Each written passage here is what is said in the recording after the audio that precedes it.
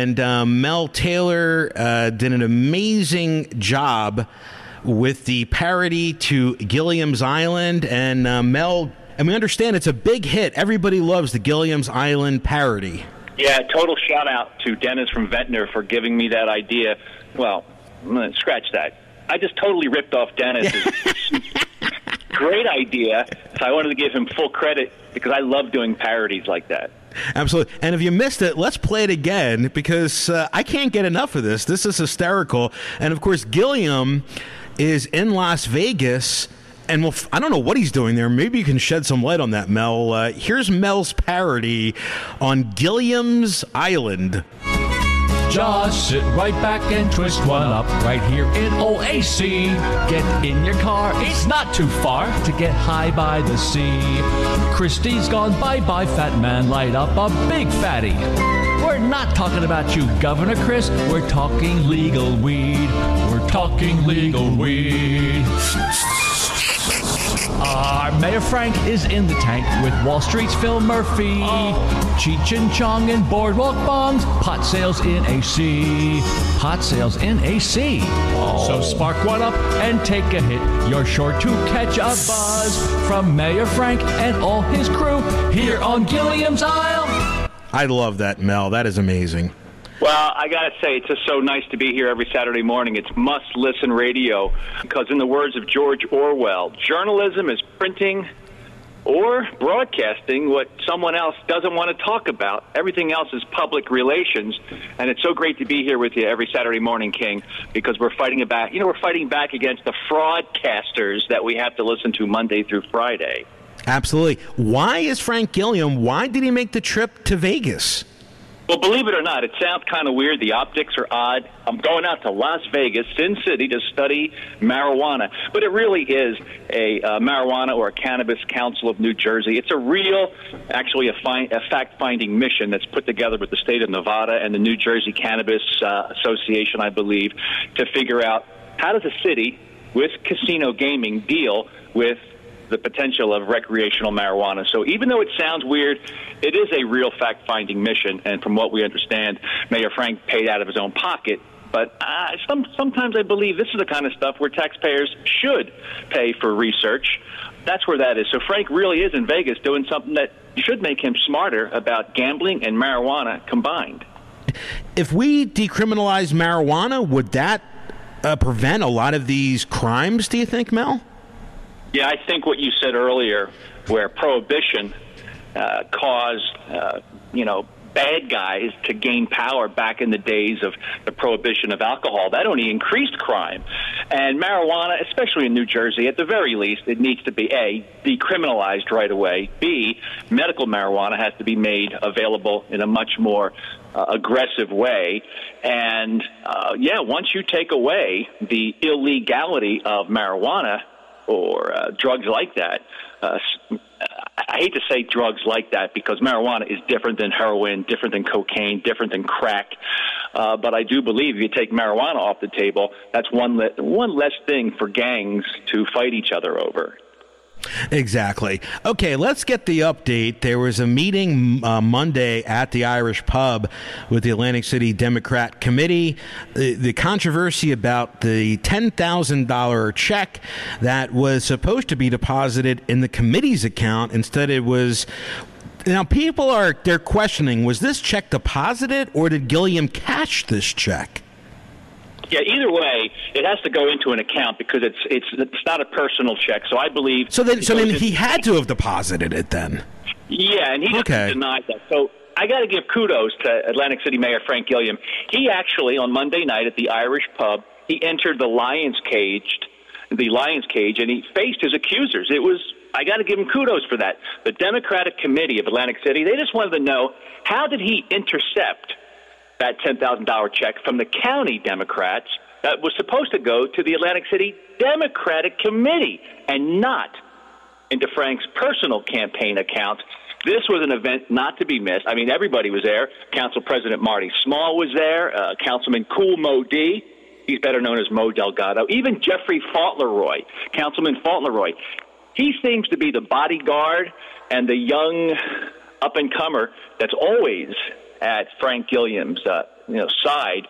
A lot of media was there as well, but what we noticed, King, was that Frank was calling out the Atlantic County Democrats, Mr. Suleiman, as well as the treasurer, Mr. Dick. And I have the video up on AC Prime Time, but the point here is what I'm trying to say is not only are we seeing infighting amongst the Democrats, but the press of Atlantic City, and on occasion they do fine work, but they absolutely glossed over the fact that the Democrats in Atlantic County are fighting, and they're fighting bad, and Mayor Gilliam and his campaign manager, Mr. Richard Winstead, they called out the Atlantic County Democrats as liars, bold-faced liars. That is the story of the evening, that was a fight within the Democratic Party of Atlantic County, Atlantic City, but the press of Atlantic City, fake news, as well as other far-left liberal bloggers and news reporters, ignored that headline, and that is they are fighting each other, and it's a battle, it's a war between Atlantic City Democrats, Mayor Gilliam, and the Atlantic County Democratic Committee. So what's going to be the final result of this, Mel? Is Gilliam going to be in trouble? Is Joyce Molyneux going to resign? What's your take on all of this? I believe Big Frank Gilliam is using his muscle. He is coercing. He is putting pressure on people to side with him. He's already gotten Miss Joyce Molyneux to change her mind, because Miss Joyce Molyneux is the one that said, hey, where'd that money go? And then later on in the day, all of a sudden she changed her mind by saying, oh, it was an oversight. But what we see here, and Mr. Craig Calloway has been on the radio basically accusing Mr. Jeffrey Fauntleroy, the councilman, of putting pressure on people to change the way they think about this. They're accusing him of being, threatening. And I'm not sure what that means, threatening, but that's what Mr. Craig Calloway has said on a couple of different radio interviews. What will happen after all of this? Well, this is Atlantic City, and even some of the most horrible occurrences in Atlantic City, far too often they get swept under the rug and people forget about stuff, and they move on to another scandal.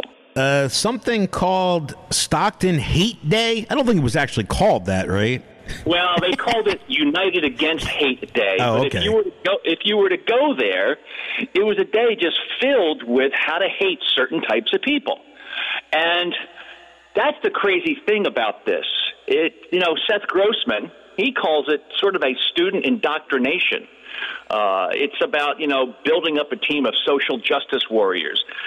Students and people and kids that are easily offended. They're triggered. They're snowflakes. They're so oppressed. It's all about a victim mentality. And, Seth Grossman, he called it. Stockton University, Harvey Kesselman, he gets a letter from Seth Grossman. And the letter says, listen, you're United Against Hate Day at Stockton. All this thing is an event that teaches students to hate America and hate white people and Jewish people, hate men, and anybody with a different opinion on things. And here is probably the most important part of this issue, of this day of United Against Hate at Stockton University, King. There's credit offered. It's called Ultra Credit. You can get credit as a student if you attend these sessions. Sessions like a safe zone workshop, cultural humility, hate speech in the classroom, understanding activism, propaganda, hate speech. It's time to take a stand against bullying, national anthem protests, the negative effects of microaggressions, institutional misogyny, and my favorite, sexual terrorism.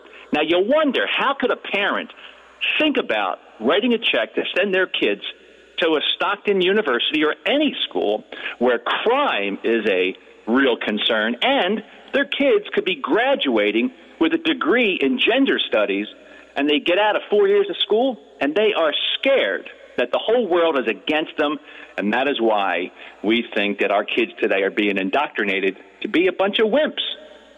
And, we talked and covered this last week, that some of the Stockton students at the Carnegie campus, they don't want to go there. And we've just had in the last 12 hours in Atlantic City 4 reports of shots fired.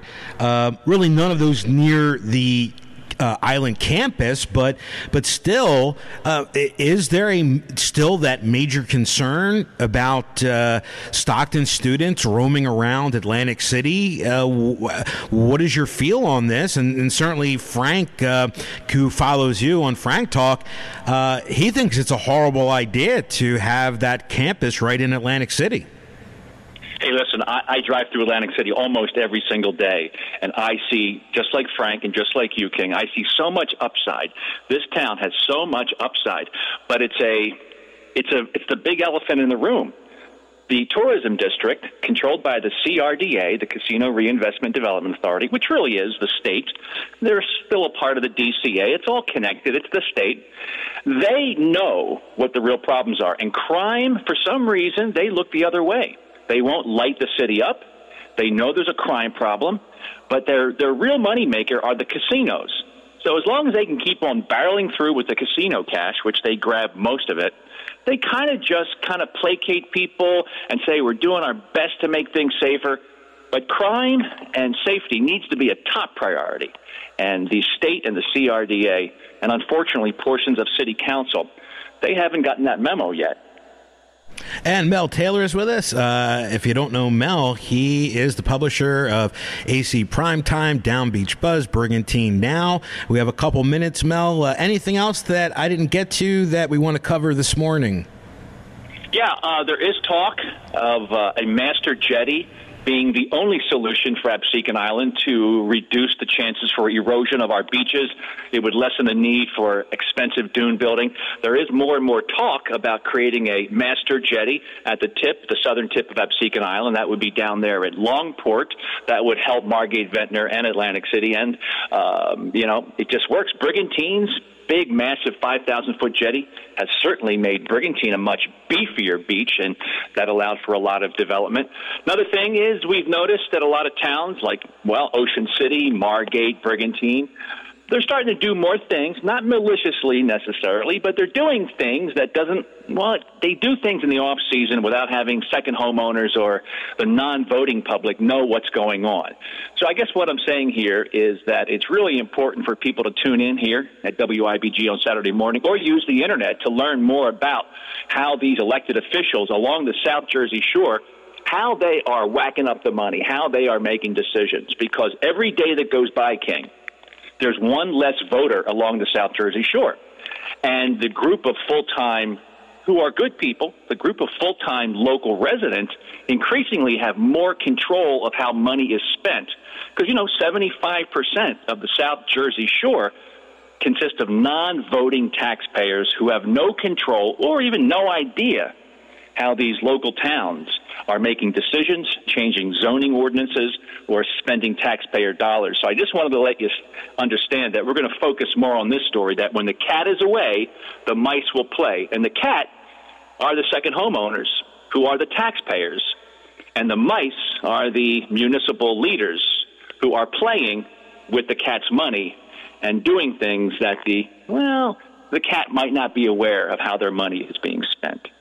And Mel Taylor, who does such an amazing job at AC Primetime, Down Beach Buzz, and Brigantine Now, doing the job that the other members of the media, I don't know whether they ignore it or, it does seem like if it's not in the newspaper, they don't consider it news yet.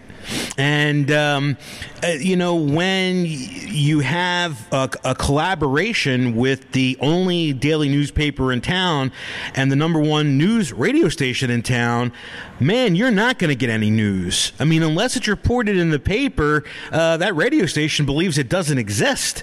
And obviously, there's a lot of news that was missed, even in the Irish pub meeting that we spoke about. And Mel, you bring it all to the forefront, and you do such a great job. And thanks for being on the air with us. It's you certainly add a lot. And like I said, it's literally like having Ruth and Gehrig with you and then Frank as my 3 and 4 hitters on Saturday morning. So appreciate it. And the great parody of Gilliam's Island, that will be playing the whole day today.